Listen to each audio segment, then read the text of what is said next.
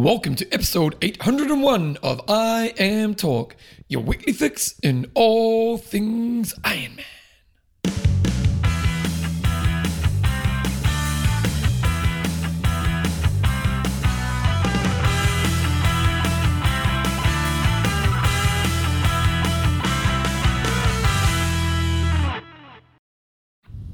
Radio team, welcome along to episode 801 of I Am Talk with Coach John Yes and Bevan James Eyles. Can I get your autograph, please? Yes, you can. Yep. You're lucky I'm here today. I feel, I saw the paparazzi outside my house waiting for you to turn up. Mm-hmm. I was like, man, I don't know if I can handle his fame in the room today. Yeah, that's right. In case you don't know, in New Zealand, I was watching the news last, what night, Monday night? Sunday night, I was watching news. Sport comes, I love sport. Sunday night sport's always good. And the Formula One. Yeah. It was a big story in the Formula One, so I was looking forward to watching that. I think the third story was a triathlon in Christchurch. Yeah. And they'd done a piece on the Oxman. I was like, whoa, and they did an awesome piece. They did do it, and I even featured, so that's a pinnacle. Well, that was the thing, because they did, Jordan, she's a lovely Jordan girl. Loppett, yep. Yeah, she does great work. She, the angle was getting the rural, getting local, kind of good race. It was a really nice angle. Town meets the country. Town meets country. I was like, where's the race director in this? And then later on in the piece, this sharp, smooth guy, he looks like he's had a haircut recently. Just come on. It was a 2-minute piece as well. Yeah. It was solid. It was really good, wasn't it? I was slightly concerned I wasn't going to make the cut because I performed poorly with my interview. I was like, I was rubbish with that. Really? Like, didn't come across rubbish on TV. I know. It edited well. So anyway, why did you think you were rubbish? I didn't really anticipate the questions very well and just didn't give amazingly succinct answers like we do on this podcast the whole time. Of course, yeah. We were a really polished machine here. Broadcasting professionals. So I wasn't sure if it was going to make the cut, but I did. So it was great. So for overseas listeners, it was on our TVNZ biggest News, network, which is our main channel. So it's like being on BBC One or BBC News if you're in the UK. BBC One. So it was pretty cool. So very good. So I'm Talk is proudly brought to you by Profile Design. Yes, these are our patrons partners. Get your hydration, your wheels, your storage units, aero bars, stems, handlebars. Check it out at profile-design.com. The Magic 5 custom fitted swimming goggles. You've got some, haven't you? I will. I haven't done my swim today. I was preparing for the show, so I'm going to be going off with little Thomas to do a swim later on this afternoon, probably in the rain. So check them out. Kids are on holiday. themagic5.com. And then we've also got World Triathlon Store. Now that's where you get your awesome I Am Talk gear and team. I've talked many times about this. The pads rock. Go get it. You can get 3 different colours. So click on to iamtalk.me, click on our store button, and then there's a whole range of gear, bike gear, running gear, socks, caps, everything you want. Guys, if you sign up to be a patron of the show, you go into a draw to win some prizes from one of these companies from our patron partners. So thank you to our patron partners, and let's also say thank you to our patrons, John. John, the Mitsa. We've got David Trimmer, Gridge. Is it Gridge or is it meant to be Gedge? I'd say Gedge. Okay. And Jonathan, the Squeeze Hiddleston. Okay, and this week's show got some news, hot topic of the week. We've got a pretty good interview about some really powerful stuff happening. We have Sam Renoff, who's the CEO of the Professional Triathletes Organisation. I'm going to be interviewing him later on today. So if you're wondering why today's show is out a little bit late, it's because partly of that, but also this news isn't being released to the rest of the world. They wouldn't let us release it until it was live. It's an embargo. So what time can we release it? I think it's whatever time I emailed you, Bevan. I think it's like 3 in the morning. So I'm going to get up at 3 in the morning and release it, am I? Oh, I know those tricks. You're not doing that. You just set the time to release on Squarespace. I don't know if I trust that. Okay. No, because you've got to do it through Libsyn. Okay. Yeah, so I think I'll then you do have to get I'll do it when I get up at 4:45. Sweet. There we go. Okay, then, so that's that. And we've got some wing of the week and questions and answers at the end. Okay, John, so the big news is PTO have got some news. Now, we are going to be talking to Sam with a lot more detail, but just give us a quick overview. Okay, so there's going to be more races coming out from the PTO. So they're going to have the greatest athletes on the planet. They're going to have $1 million prize purses, global broadcasts, and age group racing. So there's going to be, we've talked about, the other sports like tennis and golf, how you've got the US Open, the British Open, and so on. They've got those big four in those sports, and they're going to be working towards a similar thing with the PTO. They're going to have the Canadian Open in 2022. They're going to have the Collins Cup, and then they're going to have the US Open, and then in 2023 they're going to add on the Asian Open, and I think there's going to be a European Open as well. So we'll find out if there's going to be more than that, but yeah, 4 races plus. Now I'm going to ask questions which you're going to go, we'll wait to listen to the interview. But Do we know formats? No. So we just know that. We know nothing. Okay, all we know is Collins Cup is coming, which is already established, and then they get 4 Opens. Canadian, which is interesting, though, Canadian Open.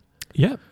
You know, that's interesting, isn't it? Well, you think you would have gone America, Asia, Europe. Yeah, but you want to go where you've got your your links and your potential sponsors and networks and so on. So and that may well change. You know, it might be, might move from time to time. So the big thing with this is also the age group racing, and we'll find out more about that later on. To me, that's the massive part. It's got to be massive for this to be sustainable long term. Is to get good crowds. But it will, won't it? Sorry. Well, like. Are you going to go, because this is really interesting, because in some ways now they're becoming competition to Ironman.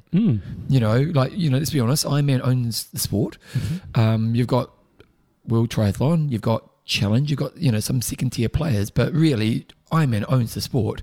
PTO have looked like up until this point in time that it's going to be a pro racing series, bringing age group racing into it. If you're other than Kona, now, it depends on the races, depends on, but if you're looking, it's probably going to be 70.3 level or Olympics. If you're looking at doing a 70.3, and you're going to go, well, I might do the Asian Open or just do my local 70.3. Well, for me, it's more, it's similar. Because Rockstars are going to be there. Yeah, that's the thing. If the things that need to tick my box is cool course. Yep. You get to actually see the pros racing, so maybe you have it on different days, and you've got that real buzz there. So I think they've got a real opportunity to make this pretty cool. It's going to be awesome. Yeah. So, question I have, which I'm not going to be able to answer. Well, no, you might be able to answer this one. Actually, there's a couple of questions I have. First of all, 5 races a year. We're assuming we don't know distances, but Collins Cup's kind of like a half middle. Yeah. It'll be interesting to see if they have iron or if it's only half. Pros, will they do all 4, all 5? I wouldn't have thought so. So you think if you're looking at it from a pro perspective, you've got to do an Ironman somewhere. We're talking long distance Kona athletes. You've got to do an Ironman somewhere to qualify. You potentially have to do another one. Most of them do 2 a year plus Kona. Sometimes. Yep. Yeah. So it's just going to be interesting to see how it fits in with timing, and with 70.3 world champs. But from a pro perspective, are you going to go do a 70.3 where there's a $100,000 prize purse versus $1 million prize purse? No way. So money talks. So I think this is going to be massive. If they're all iron distances, which I'm sure they're not going to be, that makes it a little trickier. But I wouldn't be surprised. We'll find out later on. But if at least one of them's an iron distance race, you'd think. So then the second question I have is early days. But if they're paying $1 million at each of these races, everyone's turning up. Because they'll pay deep. Yep. How long does this take to dilute Kona? I don't think it'll dilute Kona. Everyone's still going to want to do Kona, but it's going to. Do you think? But let's say they get their dream. So their dream is, tennis model. This is a tennis model, isn't it? You've basically got the big Opens and Collins Cup. If it goes well and it does become something that the everyday person at least has a basic interest in, like me with tennis. I don't really care about tennis, but I want to see who won Wimbledon. So if it gets to that level, and that's probably a 10, 15, 20-year journey, but let's say it does get there, where does Kona sit? Don't know, Bevan. I think it'll take a long time to get to that point, but it could do. If they get to that point, if these are that household name event races where they're paying big money, Kona does become less of an appealing thing. True. I think the other thing that interests me will be whether or not they team up with World Triathlon and end up having one of these as maybe the World Long Distance Championships, where you can call yourself a legit world champion. Like, of course, you can call yourself a legit world champion. What is in Kona? If you go and win the World Champs, the World Triathlon one, but everyone knows it's like you did awesomely, well done, but not everybody was there. You win one of these races, you're going to go, that's a legit. So what happens if, let's say, the US Open is the iron distance race? They call that the World Champs, sanctioned by all the rock stars are there. Yeah, is that more credibility than Kona? Not at the moment. It'll be like what it is this year for St George. It's a world title. It's going to be awesome. Pretty much everyone will be there, but it won't be the same yet. But as you said, maybe 20 years down the track, maybe it will be. Well, yeah, because then we look at the age group side of things. At this stage, they're just putting on the age groups, I imagine, with these races. But then it's going to be pretty popular. So then do they start to do a qualification thing where they start to do regional racing? Really, they're starting to build their own Ironman world here, aren't they? Yeah, but then you're sort of on a slippery slope. You don't want to be an Ironman with that many events, then you just become another. Why not? But then you just, I don't know. The feedback I get from people, a lot of people, is Ironman's just too corporate-y. You know, they like a bit more grassroots side of things. And you think how big an organisation Ironman is with the number of events they've got around the world. I hate to think how many it is now, but you just kind of become another number. Whereas if they keep this a little smaller, obviously the races they do, you want to do them really, really well. But do you want to be putting on 200 races a year? See, or doing, 6 or 7 really, really good? I don't know, because to me, what they're trying to put up here is a pretty big organisation. This ain't a local tier kind of thing they're trying to do here. They're trying to be, they really are trying to become the owners of the sport. That's what tennis did. Is tennis, the pros got together and said, actually, we should be running the sport. To me, because let's be honest, if the Asian Champs Open is happening and all the rock stars are going to turn up, you want to go to that race, don't you? Totally. And so they're going to have a problem with people with supply and demand. So there's going to have to be some kind of qualification or lottery system or something like that. So there is a future where they're going to have to build their infrastructure behind it. And if these become the appealing races to do, because right now, Kona is the golden ticket. I'll ask those questions of Sam later on and see if that is where well, then my last question, which is an interesting question, it's not really a question, it's a statement. Someone like Frodo, who's got to be, it's not gutted because he has a great career and he's made lots of money, but he's kind of timing out at the wrong time, isn't he? You think of the rugby players. So like rugby basically was an amateur sport till about 1995, and it came pro in 1995 and almost overnight. And there was a lot of guys who basically were builders by trade, farmers, everyday people, and basically being professional sportsmen without the money. Yeah. And then they finish in this next generation, or cricket. In the last 10 years of cricket, the money's gone from being, you're a pro athlete, but it was a pretty okay lifestyle, whereas now they're making millions and millions.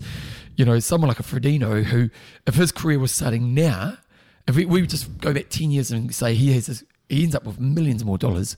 So some athletes will be a bit gutted age-wise. Yeah. That they got the timing of their career. So that's going to be interesting. You'll hear more about it, and you actually get some answers later on from Sam Renouf, rather than us speculating about where they might be heading with it. Okay, we do have some other pieces of news. We're kind of in a slow news period, but what's his name? Raticeps. It is 60 iron distance races in 60 consecutive days, which is bloody impressive. Well, what's more impressive is the speed. The speed that he's done at. And he got hit by a car on day 14. So he did a sub 12 or every day and finish, except for 2 days, and one of those was when he had his crash. His average time was 10:57. That's impressive. His average run time was 3:15. Really? I didn't miss it. Bloody hell. Yeah. So he completed the effort with an average finish time of 10:57, which is phenomenal. Yeah. But including an average 3:15 marathon per day. Oh. That is unbelievable. It really is. I'm slowing down a bit. I'd still be satisfied with a 3:15, and I'm sort of towards the front of the age group. That is very impressive. And he's not young. How old is he? Don't know, but he followed all the rules. How old is he? I think he's 40. I think I read he was 41. That's impressive. He followed lots of rules. He sort of didn't have any drafting or anything like that, so it was a bit of a solo expedition, or at least no drafting anyway. And he followed other sort of rules with regards to bike and not taking any IV drips or anything like that. So he did it on the same course or the same location each day, which makes life a little bit easier. But very impressive. Did it in the Pleiades Resort in the Canary Islands. That is bloody impressive. 60, just doing 60 days of training consecutive. Well, no, 60 days of 3.5 marathons. Of marathons, 3:15 marathons. That would be a bloody hard challenge. Yeah, that's impressive. Because what you expect of these guys is they bike like a beast and they kind of cruise the run. That's nice work. What other piece of news? Triathlon sanctions the Russians. Bloody Russians. Jeez. The World Triathlon sanctioned them. So they're in the naughty corner for What does it mean? Drug taking. So they're going to have to reach an agreement where their athletes are regularly tested. They've got to have an education plan for their athletes working in conjunction with World Triathlon. They've got to compensate any prize monies previously awarded to Russian triathletes who have been sanctioned. They've got to resign from any boards from World Triathlon or European Triathlon. They can't organise any World or European Triathlon events, and so on and so on. And they've got to pay all these costs related to doing this. So naughty, Russia. Very naughty. What do you do about Russia? I don't know. Because, if you watch, is it Icarus? Icarus. It was government funded cheating, wasn't it? It was. Now, to be honest, they may not be the only country in the world that does that kind of stuff. Absolutely not. So it's. And my thing is, if you live in a country with this poverty and this is your way out, it's easy for us to criticise and go, you bloody cheating wankers and stuff, but... Well, the other thing is I'm guaranteed not all Russian athletes are cheats. No. So then it's unfortunate for the ones who aren't because they're getting painted with the same brush, but it is a big problem in sport, isn't it? Okay, last bit of news, some fast running. Morgan Pearson. He's on par with you, isn't he? Well, yeah, he did extremely well pre-Olympics, and I have sort of had him as a likely medalist. He came running through on a couple of those World Triathlon races. We got a medal in the teams. Sorry, he did get a medal in teams, but he performed. He completely bombed out in the individual race, and he's not a pretty runner. You look at Alex Yee and you look at Hayden Wild, and yeah, they're quite classical, nice running styles to look at. Whereas Morgan Pearson, extremely fast, but not that pretty to look at. So he improved his personal best when he did a half marathon at the weekend, and he went a 1:01:47, and he was 8th place in the championship US sort of half marathon championships. That's bloody impressive. 1:01:47. That is really... 2:56 per K for a triathlete. So that's one side of the story. The other side, Gwen Jorgensen, she just hasn't made it in running. It's so tough to watch. I don't do a lot of social media, but she is one person who is constantly posting on Instagram, and she just constantly has bad races. Oh, really? It's just painful to watch. You know what? You've got this week's discussion, and so I think this is going to be this week's discussion. What's the worst career move an athlete's made? Because it kind of was, wasn't it? Yeah. Because she was a Olympic gold medalist. She had, that was 2016, so she still had a lot of time in the sport. It was a bad move. Well, it was a bad move. I don't. Come on. No, it is a bad move. Bad career move. But if you don't want to carry on with it, just stay at that high level at something you're going. I'm not that motivated. But she tried to stay high level. That was her passion. She wants to go and do running. I get that. What I find more disturbing is she hasn't really improved. Yeah, that's why it's like, I respect you want to go and see what you can do at running. You only get one shot at this, go for it. So I've got no issues with that. Agree, you're sacrificing a lot of money, but hey, they might be set up already. So that's how much money do you really need? But I just find it tough when someone's done that, they put themselves out there, and they've just completely failed to deliver. Yeah, it was always ambitious. It was always going to take a lot. But she's got here days like today hit me hard. So she underperformed. I think she ran 1:15. Her previous best was 1:10. Days like these hit me hard. I'm confronted with quitting, questioning why, but my why is exactly what keeps me going. I failed today, but the last few months have been so enjoyable for me. At some point I'll call it quits, but they'll be after a race where I know what happened and why. So disappointing for us. Would have been good if she was in the sport for the last 5 years. Totally. Okay, Outsider Interactive has joined forces with Ironman to broadcast the 70.3 World Champs and some other races around the world. So basically they got together with Triathletes Parent Company, and they're going to be doing a 5-year partnership where they'll be doing on-demand video and coverage of Ironman 70.3 events to the outside throughout to 2026. They're going to have 12 events, including Ironman 70.3 World Championships. They'll be broadcasting live on all their platforms, web, mobile, apps, and so on. So, yes, we'll see a bit more 70.3 action, which will be nice. I imagine most of these will be American-based. What I hope they do is they come out with a 30 to 60 minute highlights package, because I'm not going to sit there and watch a 70.3 where there's maybe 5 or 6 decent guys there.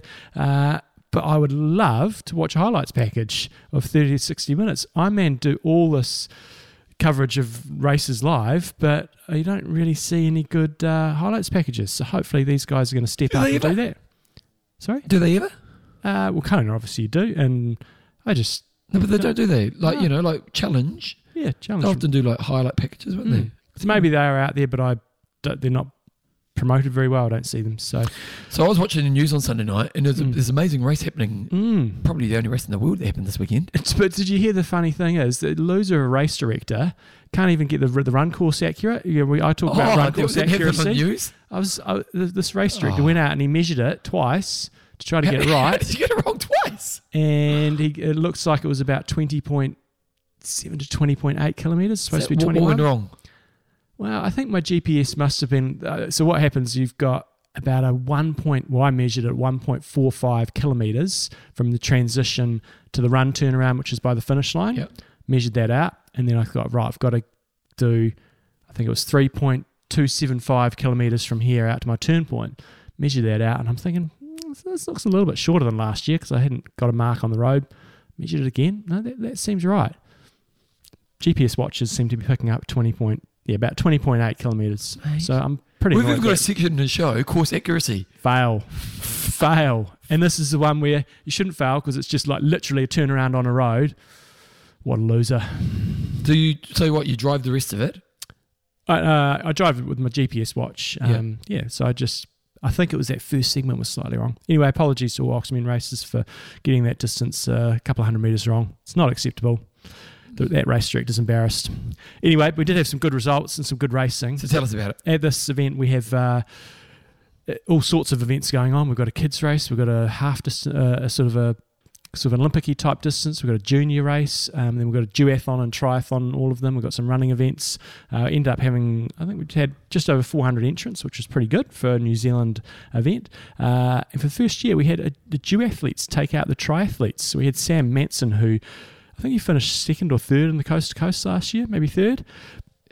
He actually ended up being first across the line. He was a duathlete, came home with a 1:19.21. Second. I think he did get second. He was leading for quite a while. Yeah, he went early, but in some ways, what happened was on the bike, he got a bit of a breakaway in the first leg, and in the Coast to Coast, you don't really go for it, and he went for it. And now I think that hurt him at the end. So he took out the race. Another Coast to Coaster was second in the duathlon, Ryan Kiesanowski. In the triathlon, we had Jared Millett take it out on the boys' side. He came through, defending champion from last year, came through late on the run, final lap, to take it from Tom Somerville, who faded a bit on that final run. He had a 7-minute lead coming off the bike, and Chris Cow was in third place in 4:23, and Rebecca Clark dominated the dojo, or not quite dojo domination, but pretty close to it.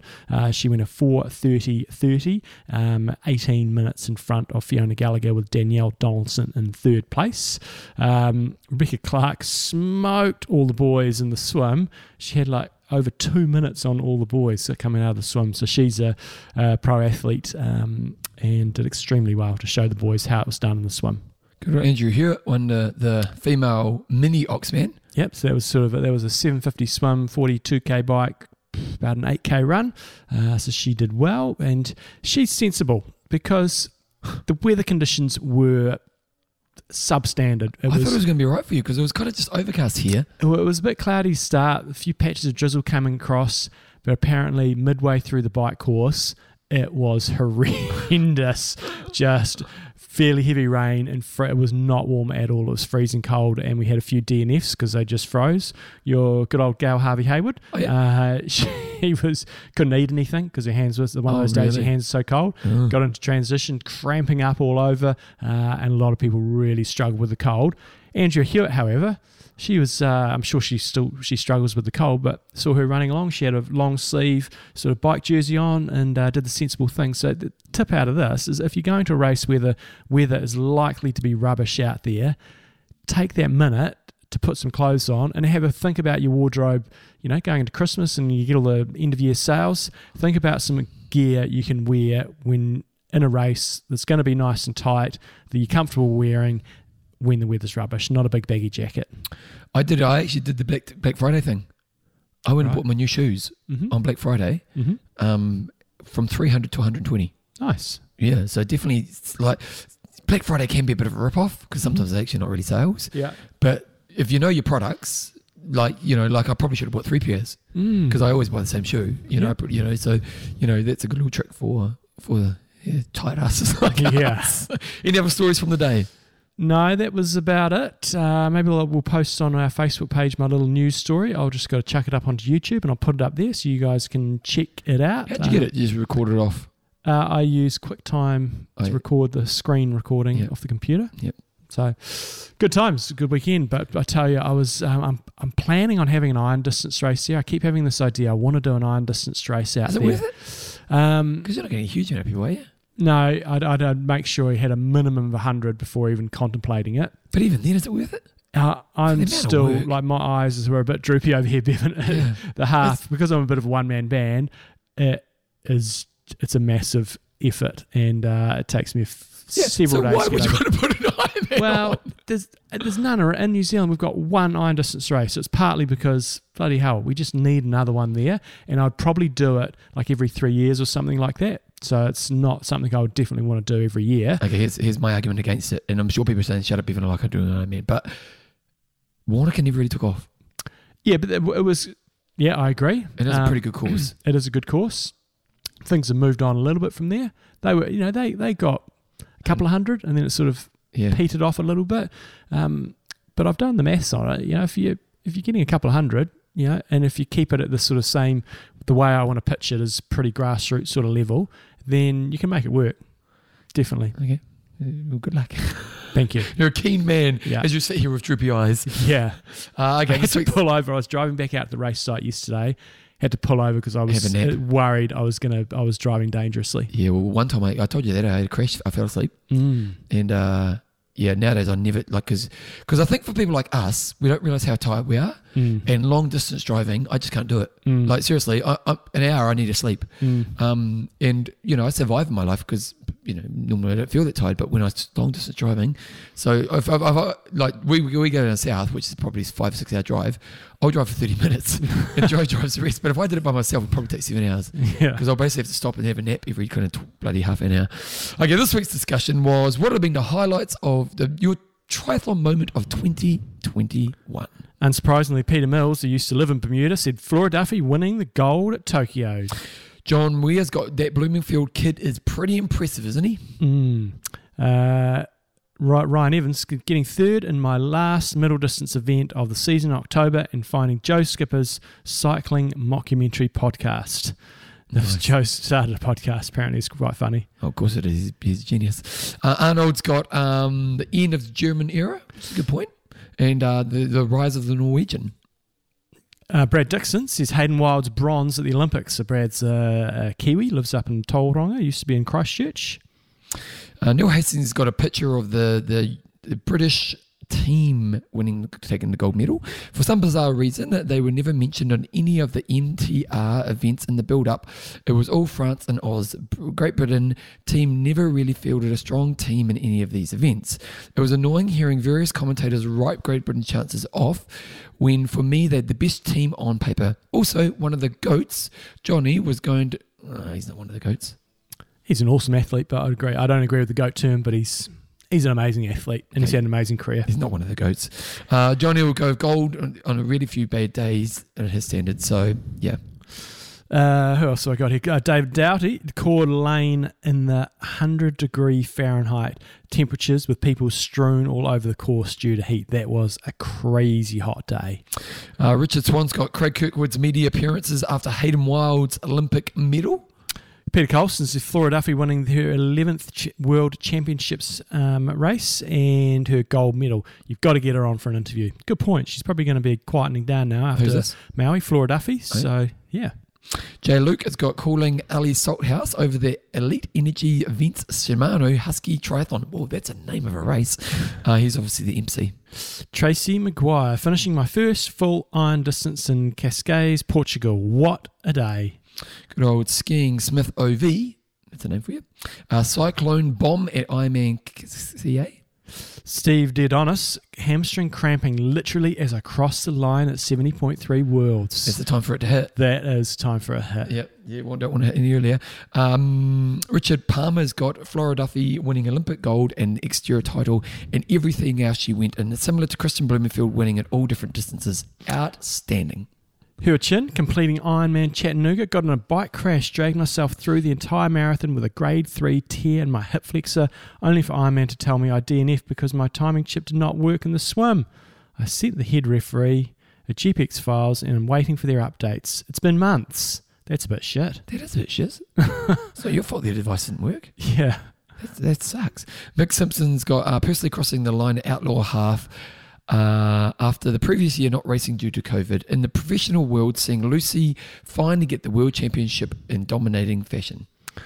Joel Bell, me and my buddy Scott Shoemate both managed to win our age group at Augusta 70.3, and then his wife, Kerry Turner Shoemate, browbeat him to taking the 70.3 World Championship slots 2 weeks after he's racing Kona. So Scott will be doing Kona in October, and then 2 weeks later, he's got to do 70.3 Worlds. Yeah. And his wife made him do it. She's a good wife. And then Muz has got to watch mixed relay at the Olympics, 70.3 St. George, Lionel versus Sam Long versus a bunch of others. That pretty much is all of it, isn't it? Yep. I'm just thinking, the mixed relay, that was the first time it's been at the Olympics, wasn't it? Yeah, or was it at the last Olympics? Olympics? Been at Commonwealth. Yeah. Yeah, it hadn't been at the Olympics, it was the first time. Yeah. No, that was good. Good call, Muz. I am... do you have the Sam Long one in there? Yep. I'm going one that nobody's mentioned here, actually, and it's a bit of a weird one because there was lots of really good highlights this year.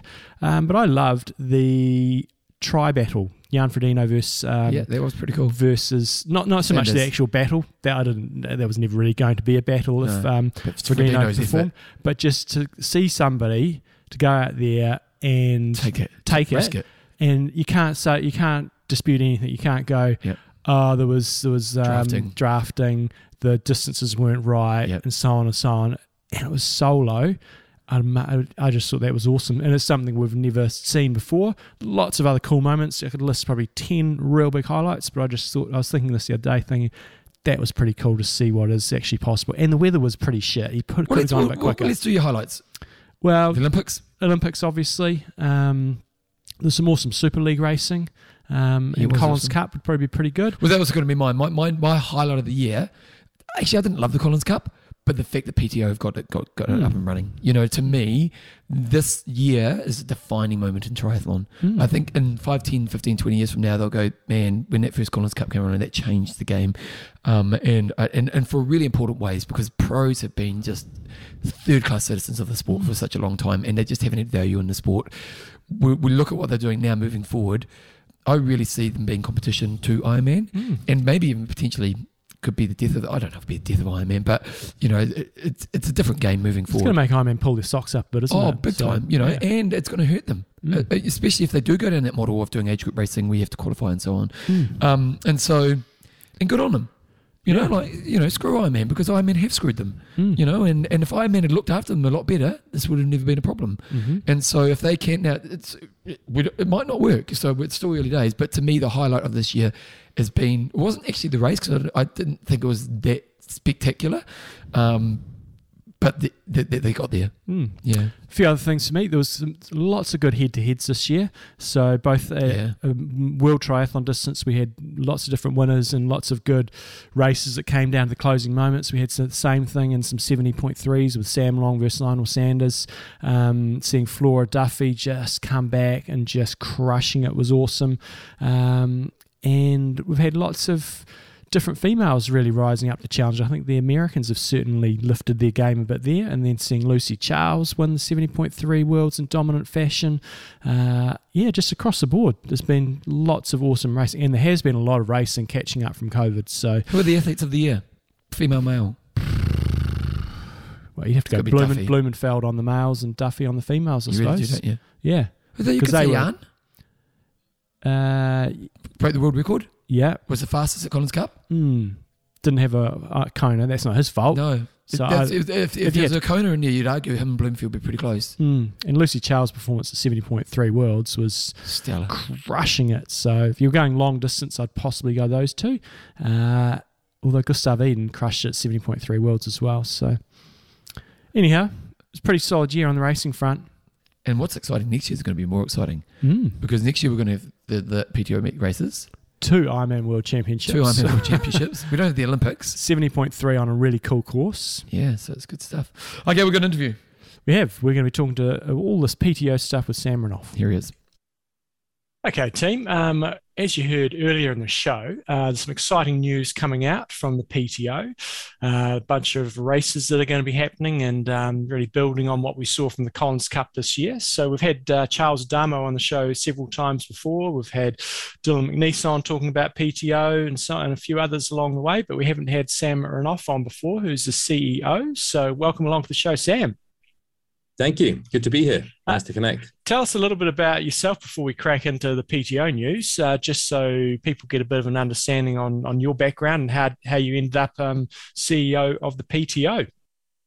Sure. Well, talking about the PTO Tour and our exciting races is far more interesting. But yes, look, I've been in and out of the sport for, I guess, close to 20 years. I was a full-time athlete myself as a youngster in my college days. Retired at the ripe age of 21 because, calling it candidly, A, I wasn't good enough, and B, there was not enough economics in the sport. I think I was top 10 in an Ironman race, had an $800 paycheck, and that was the crystallization that I was not going to make a living from the sport. Out in a few different career paths in technology and finance, and then very happy to have been approached by Charles, as you know, when he was putting together the ideas for the PTO and needing someone to sort of execute on the plan and bring things together. And that's where we've got to some 2.5 years later. Yeah, it has been a bit of a rocky old road the last couple of years with COVID, but I guess at the start of 2021, you kind of knew COVID was probably going to be around. But what were your sort of objectives for 2021 with regards to the PTO? A really simple one was deliver the Collins Cup and get it in front of as many people as we possibly could for a first-time product. As you say, a few years in the making. Like the PTU that turned into the PTO, we're now 5.5, approaching 6 years in on that journey. Slowed by a few different things, most recently COVID, but previously, had a couple of false starts. But once we got going with the grateful for the support of a very long-term investor in Sir Michael Moritz, we had the path we were able to, I would say walk down, but I guess run down is the better example. So if we start with the events, tell us about how these events are going to happen. You're announcing the US Open and the Canadian Open. I guess where are they going to be? What sort of distances are we looking at? And what's it going to look like?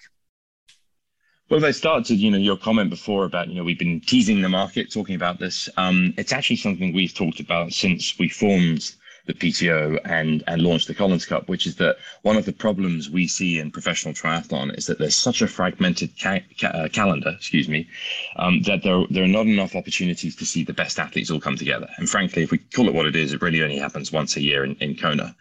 And what that means is to build a fan-based sport where you're really getting people behind the superstar athletes that we have, there's just not enough racing opportunities, right? I mean, one of the reasons why Formula One, very, very relevant over the last couple of days, is so successful is that Formula One has built a consistent calendar of racing opportunities that allow us as fans to follow the greatest athletes throughout the year. Now, I'm not saying that we'll create 23 events. In fact, I commit to it right now. The PTO will never commit to do anywhere near that many events. But there was certainly a gap in the market here where, in order to build up the sport and make it more fan-based and promote the professionals more, we needed to create a handful of racing moments where we could guarantee the best fields.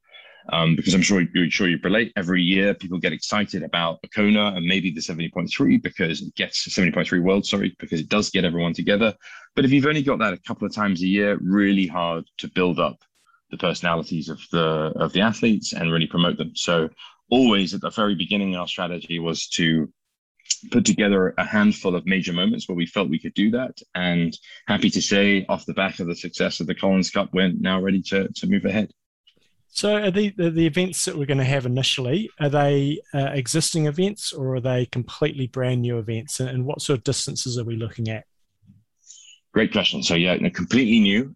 As we looked at what we wanted to do for a couple of different reasons. Not to say there aren't fantastic triathlons out there, but one of the things we wanted to be able to do was bring together not only the professionals but also the age groupers, because they're an incredibly important part of the sport, in a way that we could serve both markets. And by that I mean putting on a high-value broadcast-first product for the professionals to race in, so that we as fans around the world can watch, and then also safely deliver call it what it is, a best-in-class, bucket list experience for age groupers that allows them to be part of the action whilst not taking away from the professional side, which requires us to have empty roads and a clear course. Because as you know from seeing the Collins Cup, we have a huge amount of production infrastructure that goes out there, and we just don't think that's physically possible to have if you've also got age groupers on the course. So as a result, we've needed to create some new events. The first of those, as you pointed out, are going to be the Canadian Open and the US Open, and they will be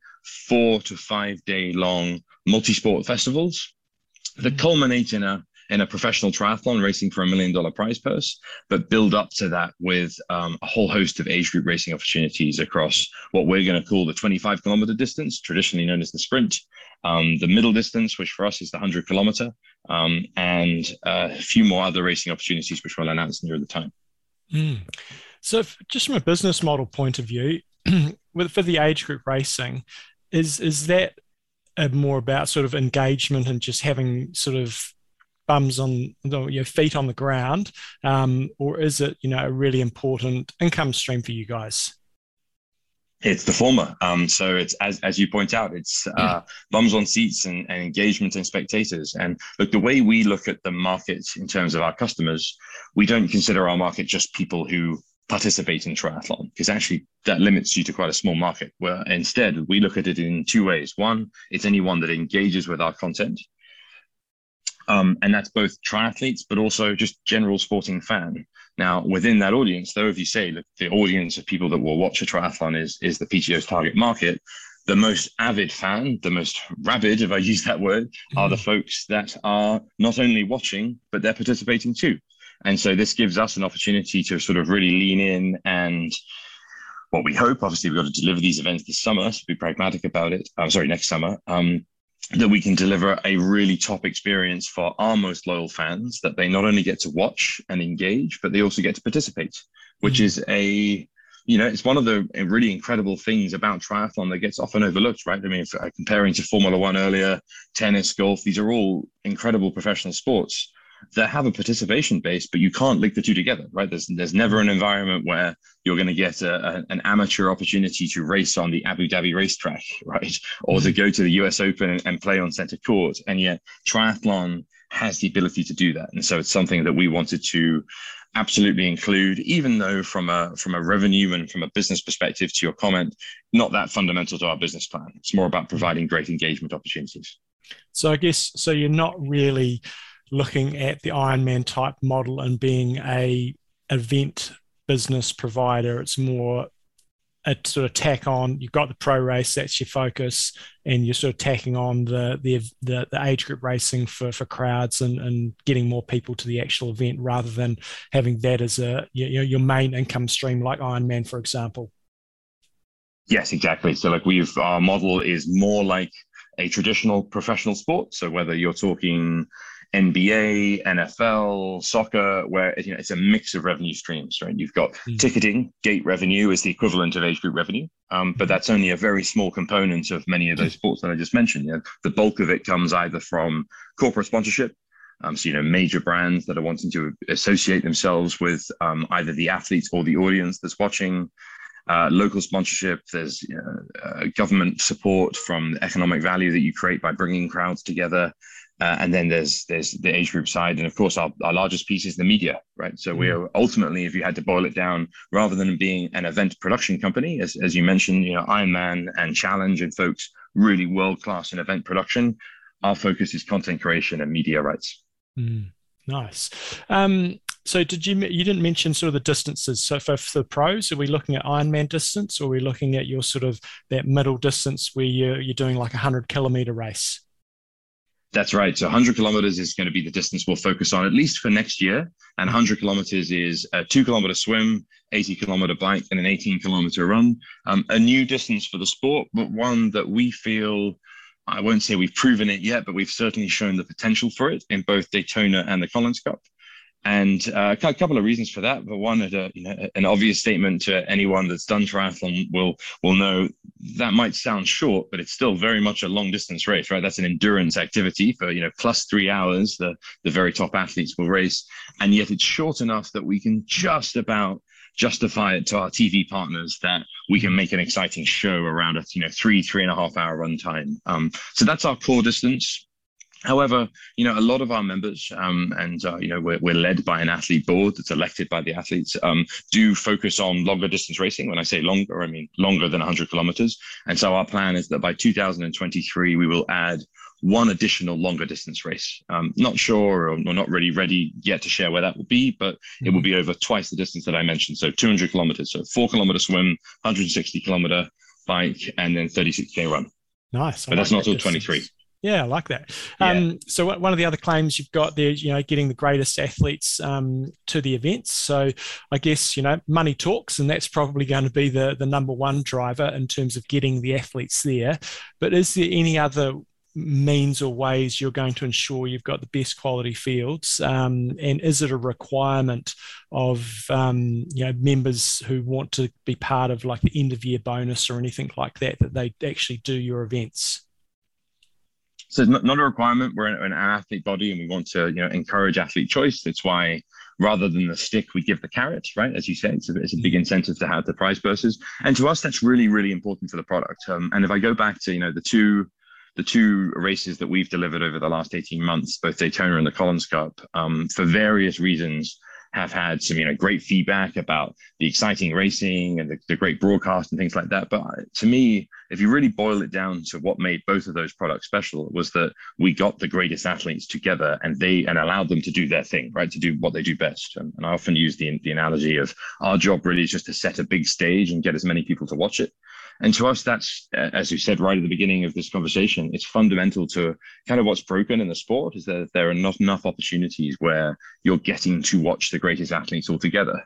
And look, that's what makes Wimbledon special compared to other tennis tournaments. I mean, I without putting you on the spot, I bet you can't name another tennis tournament in the UK, right, other than Wimbledon. But Queens. We can all name Wimbledon. Oh, there you go. Because you're a sporting podcast. Yeah, that's about it. Always a risk when I say that. I certainly couldn't name another one down in your part of the world other than the Australian Open, obviously in Australia rather than New Zealand. But and the reason why we've heard of all of those is that we know that in early February, provided they let them in the country, it's Djokovic, it's going to be Federer, it's going to be all the greatest athletes, and that's what makes it special. And to us, that's a really important component, both from a broadcast perspective, but also, why should an age grouper care and want to come and do these events? It's because they know that they're going to be racing alongside the stacked field of people that we believe, and we believe that the world will recognize this pretty soon as we're putting our resources behind it, that these athletes are the greatest athletes on the planet. And probably won't, well, it might be a problem in the first year, but how many athletes are you going to have on the start line at these events? And will there be a qualifying criteria, whether that be the current PTO ranking or, so I guess how many people on the start line and how will they get there?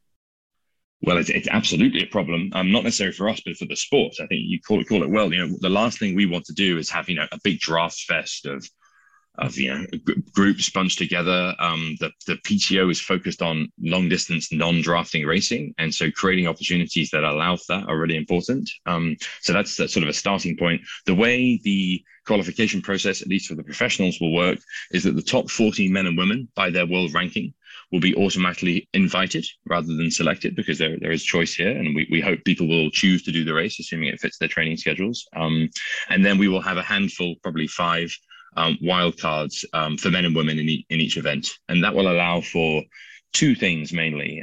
People that are coming into form that might have been injured in the past. And so if I use a high profile example, Alistair Brownlee hasn't been racing so much in the last year because of injuries and attempting Tokyo. And so he's dropped through our rankings. But an example of an athlete that, provided he's in form, you're going to want to have Alistair in the race. So that's one example. And then secondly, just like Wimbledon, providing potentially a development opportunity for a rising athlete in that region. And so we've seen that happen very, very high profile with Emma in New York at the US Open, of an athlete that can come through for a wild card, and every so often, you know, the stars align and they motor through. And so we want to give that opportunity for some of the youngsters or the up and comers to step up onto the world stage.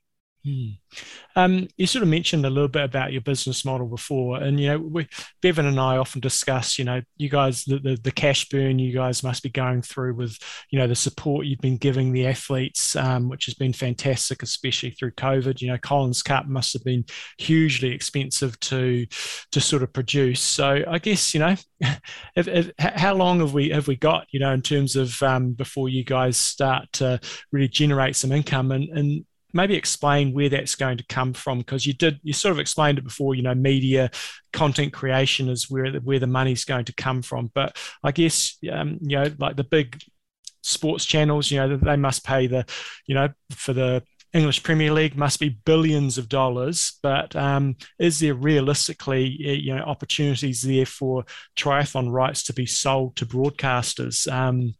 Rather than just getting them on there, so we can get our sort of product in front of eyeballs with sponsorship revenue. So maybe explain a bit about the business model. Sure, happy to. And well, look, 2 points there. To start with, look, will triathlon media rights be worth billions of dollars like the Premier League? Probably not. You know, maybe in 100 years or maybe 50 years. We've obviously got a long way to go in terms of, you know, the Premier League's been a television sport since, you know, the 1950s. However, for the economics to work for us as an organization, which is ultimately to, you know, put, I'm going to use my words carefully, not just meaningful money, but the right money in the hands of our athletes. And by that, what we mean is we were created because we think it's a social injustice that professional athletes are not paid more than they are at the moment. And by that, what I mean is that there is money in the sport, but it's not flowing to the right people. And that's not necessarily an absolute problem with triathlon. It's just a recognition of triathlon's immaturity. There's almost not a single professional sport that hasn't gone through the moment that we're taking triathlon through right now, which is professionals grouping together and either through a direct organization or through a structure that forms from one. So in very famous examples for those who know American sport would know that in the NFL and NBA, the two largest sports, there's something known as a collective bargaining agreement. So there's a contractual commitment to the professionals that they receive 50% of the revenues. And that is not unique. Every sport has been through that time. Triathlon is just young, and so there hasn't been this point where the professionals have organized and taken a greater share. So to us, this is just the natural evolution of sport, or the path to athlete self-determination, which we talk about without sounding too philosophical for you. But look, more of a detailed answer to your question on the business structure. And again, I'll answer you in two parts. You sort of said, what's the run rate, if I sound like a banker?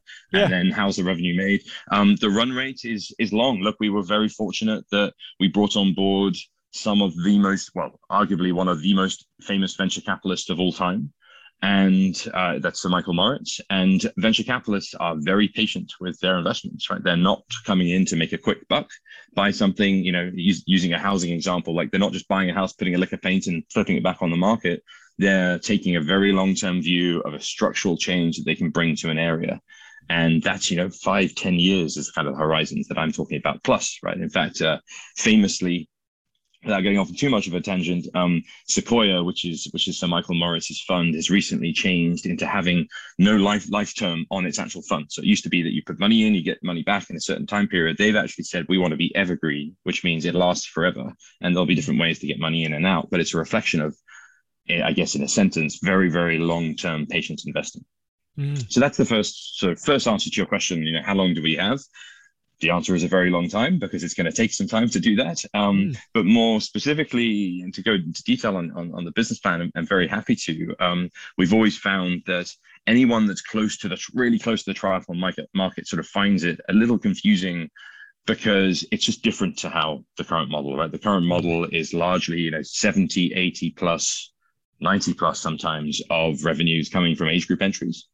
And we just fundamentally disagree with that. We think it's totally the wrong model for a couple of different reasons. One, it prevents the sport to grow the way it could do and compensate the professionals as they should be, as we've kind of already articulated. So that there's a structural problem there. But second, on a more personal level, it just means that you're gouging your age groupers, right? It means actually the most loyal people in your sport are being charged the most. And to us, it just doesn't make any business sense at all. Like imagine if your most loyal customers are the ones that are bearing the brunt of your costs. There's something wrong there, right? Like, I mean, in any business, that would be a problem. And yet, for some reason, within triathlon and mass participation sports, we've all come to accept it and think that it's okay to charge $1,000, $1,200 for a race experience.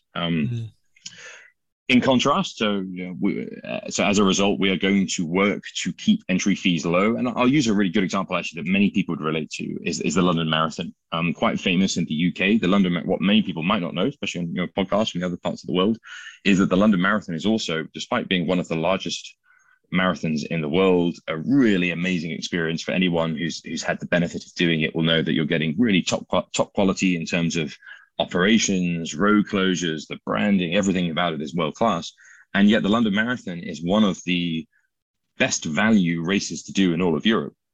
And the reason for that is they don't have a business model that's entirely based on entry fees, right? They look at it, they have TV revenue, they have significant corporate sponsorship because of the audience they have, and they have the City of London supporting them because they generate hundreds of millions of dollars for the local community. And our model is similar to that in that, as I said before, we've got 4 or 5 different revenue sources that will come in. Media rights and monetizing that in the future. So in the short term, we don't need to do it. That's why we have venture capital. They know that we can create the audience and we'll monetize it later. There is support from governments. If we're coming to a region, we're creating a lot of economic impact. And so people want us to come and host the events there. Very similar to Formula One, that you have these high profile events get announced. And that's because cities are bidding on hosting either, Formula One or the World Cup and other examples.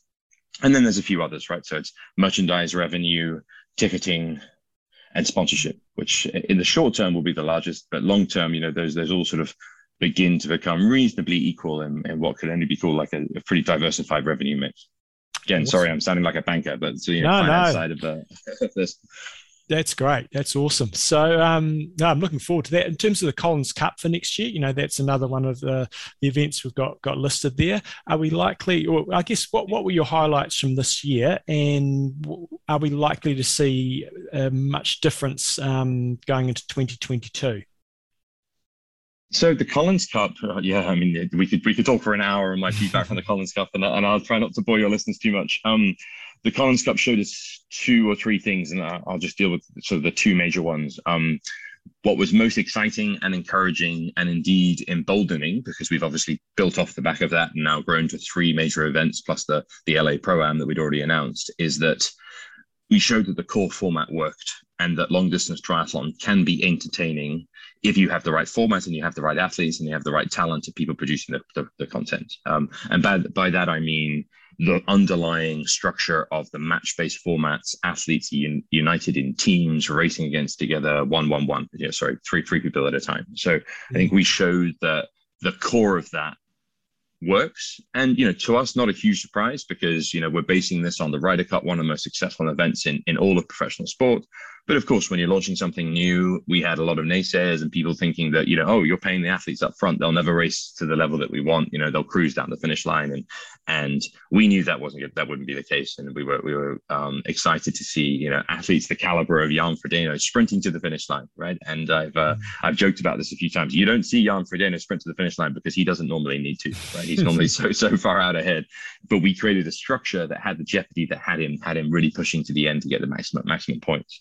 That's the positives. The negatives, without being unfair to us too much, we delivered this in the middle of COVID. We had a lot of production issues which were behind the scenes that we want to go and fix and make better. So whether that's data integration, some of the way that we can jump between the different events, what we did create was something exciting but incredibly complicated. Right? 12 different matches across 100-kilometer radius. To give you context, going outside of triathlon, we use some of the top companies in the world of sports broadcasting to put this together. When I say that, like folks that literally are on Formula One, they're on rugby, they're on football.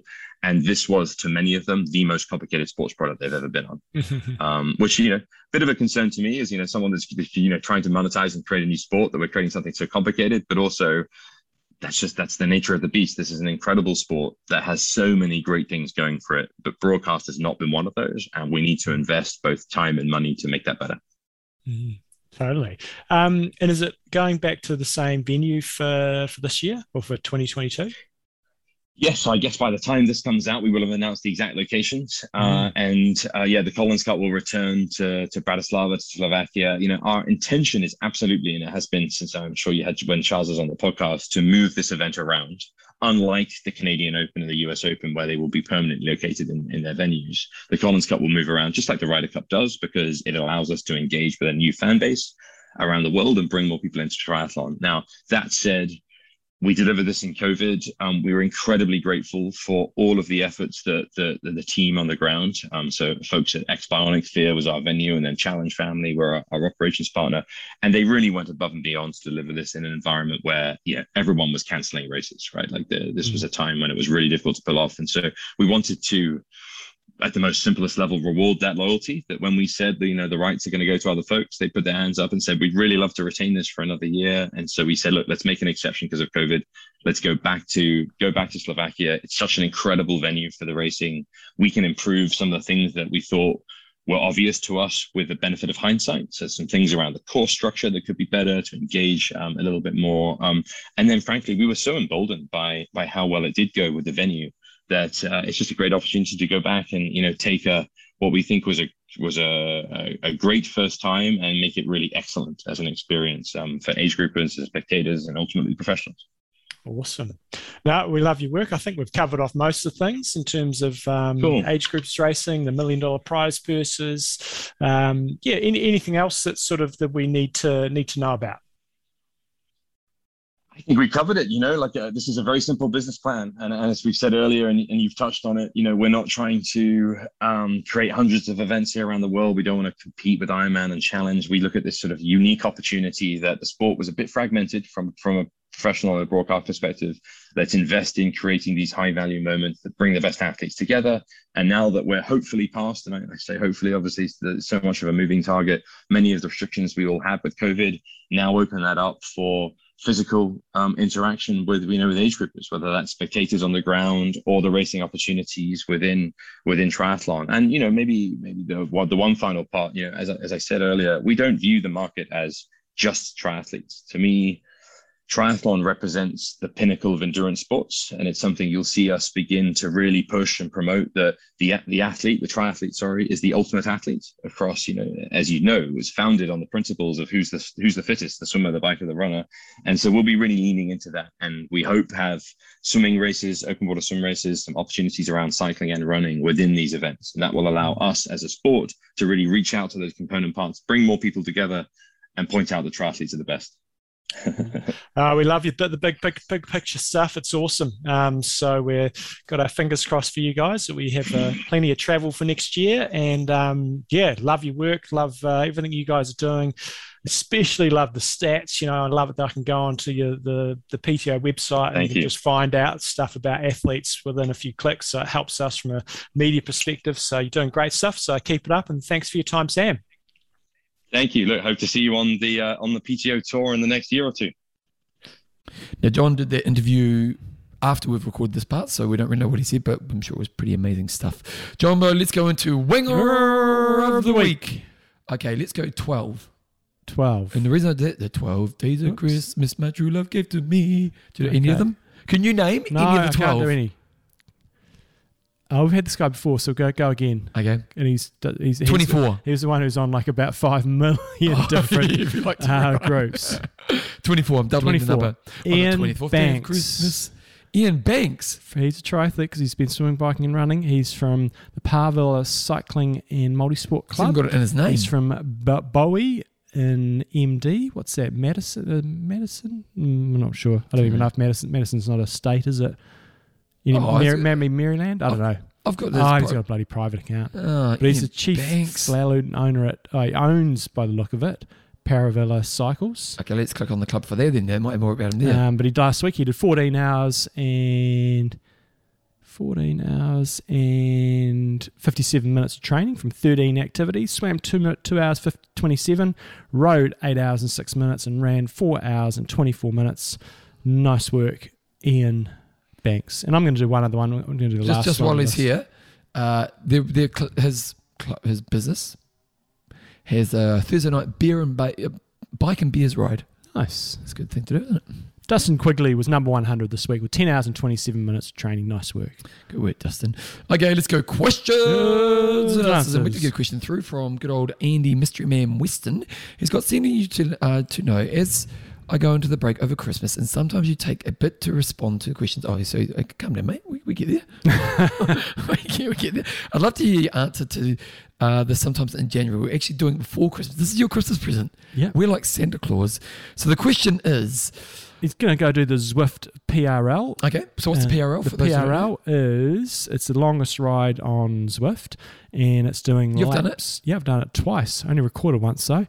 But it's a long distance. It's 173 kilometres, 107 miles, and you're doing, is it 11 laps? I think it's 11 laps. Yeah, 11 circuits of the London Loop. So each circuit you climb Box Hill, which is about 150 metres of elevation. It's not crazy steep, but it's enough to wake you up. Got a total of 2,290 metres of elevation, and it's.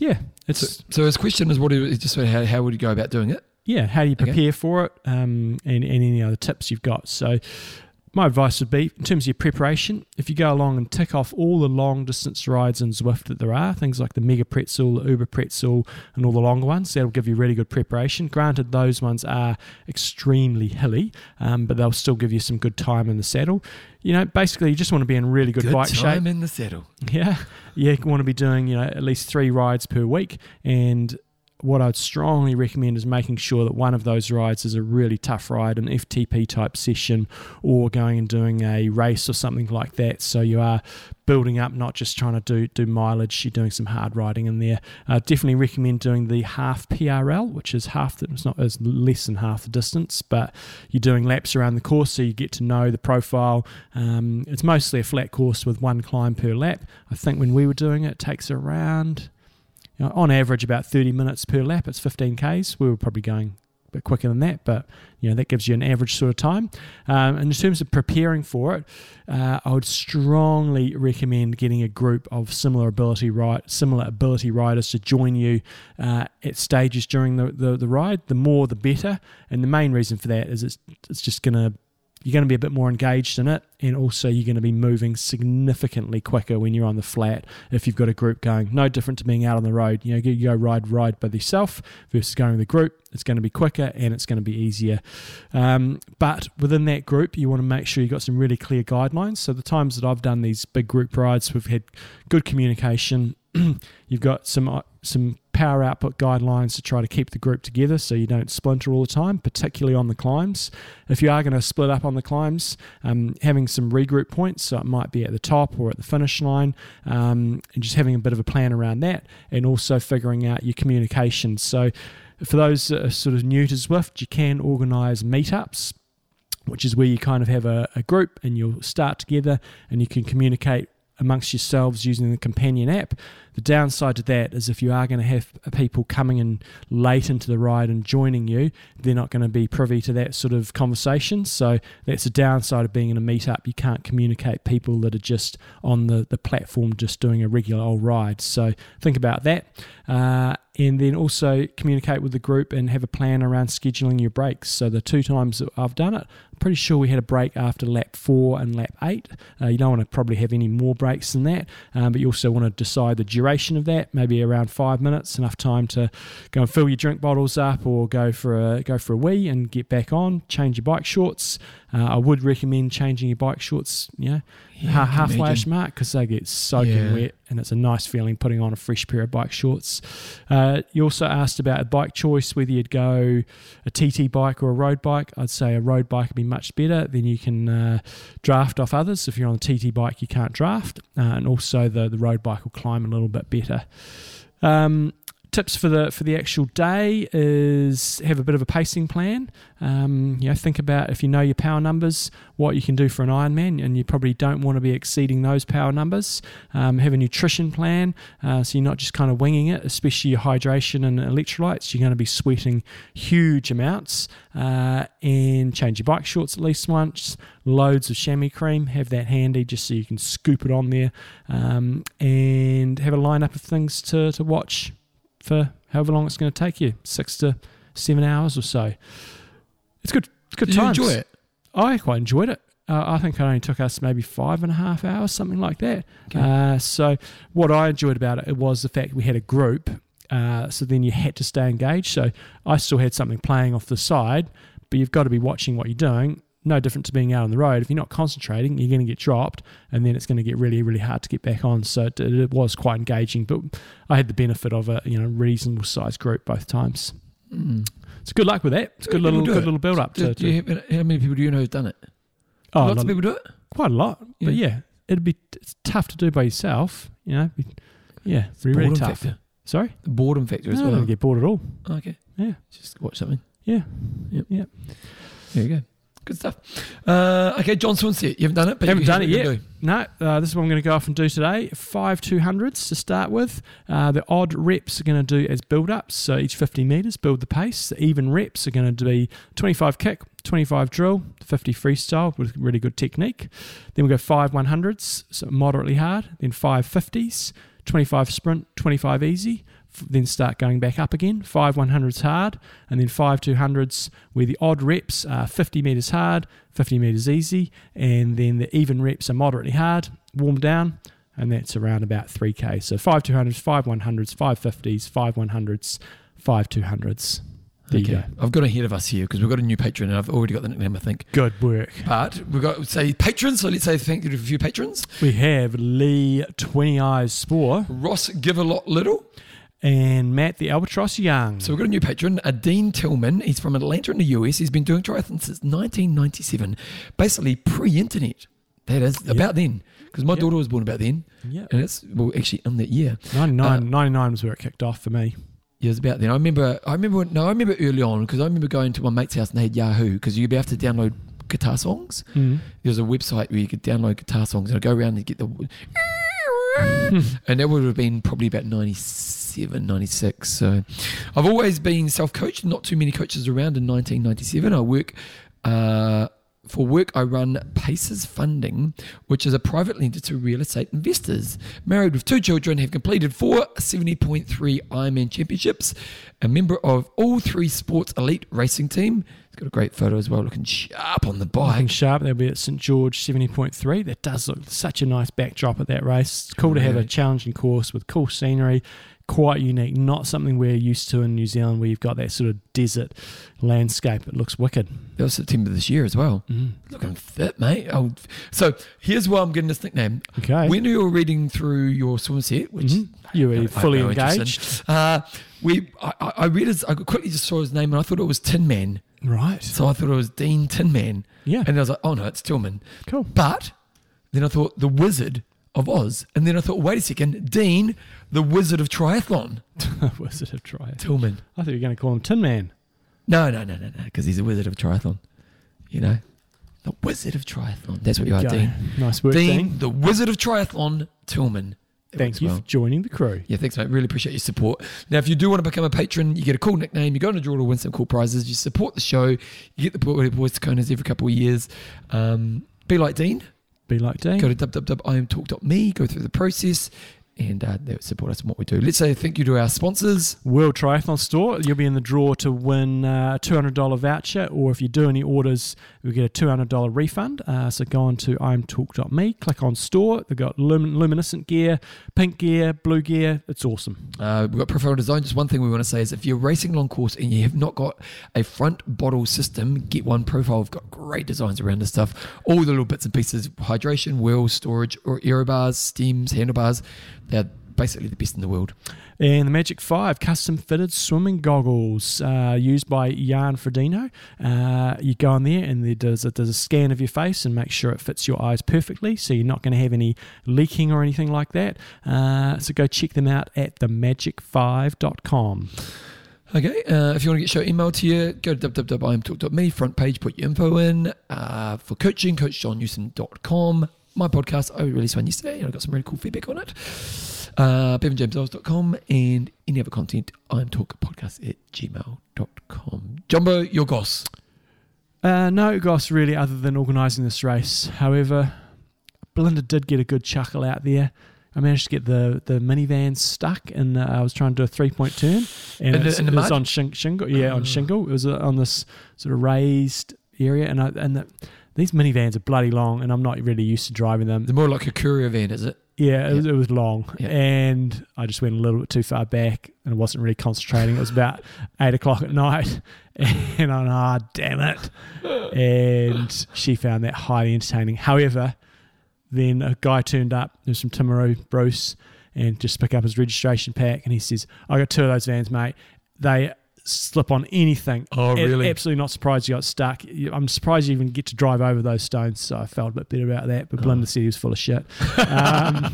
So that was that, and then organising the half Ironman, and then this Sunday off on holiday. Oh, yeah.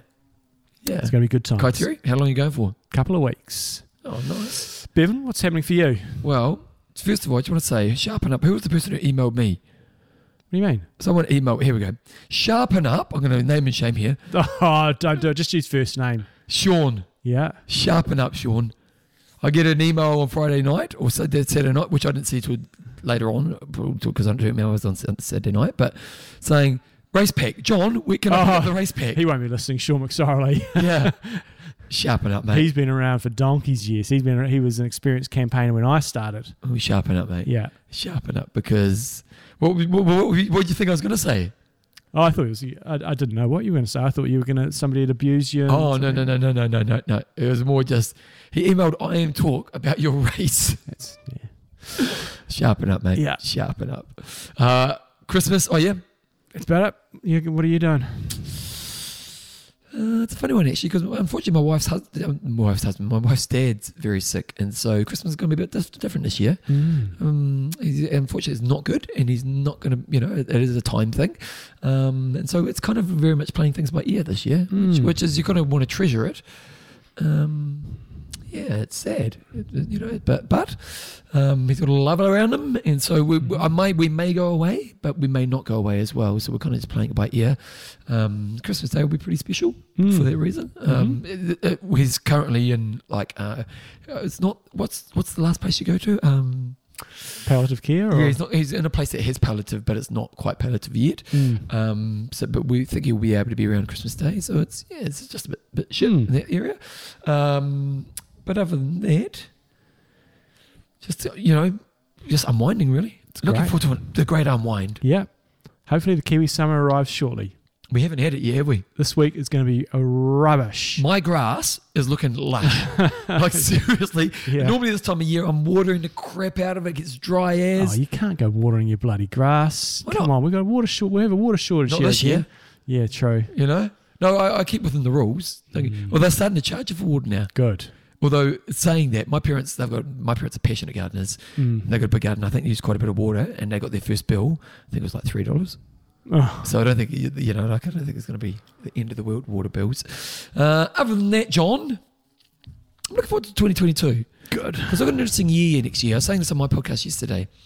I've got a few bets I'm putting out there, and when I say bets, it's kind of like things I've tried, that I'm trying to achieve, but there's a long runway to them. So like the album, the album is going to come out next year and probably early next year, and we're pretty close. Now the album is a bet, like music's a pipe dream. We understand that, but we're going to have a shot.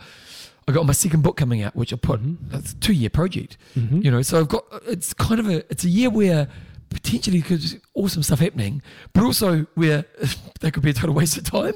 So I'm kind of looking forward to next year. It could be a bit of a transformative year in my life. So That's good. Yeah, so that's about it, John. Awesome. Right, we've still got a couple of shows coming your way with some highlights over the next couple of weeks. So what we'll be doing over the next few weeks, as always, we keep shows coming up. We'll be maybe checking some interviews from my podcast, but there'll be some shows over the winter break. We'll be back in the studios on the week starting the 10th. So have we got three shows off? Yeah, because I'm on holiday, mate. I'm on holiday. 1, 2, 3. Yeah, so our next show will be on the in-studio show. Will be on the 11th, but we'll put something together in the interim. Anyway, John, let's wrap it up. I'm Russ. I'm Endo. Train hard. Train smart. Kia kaha.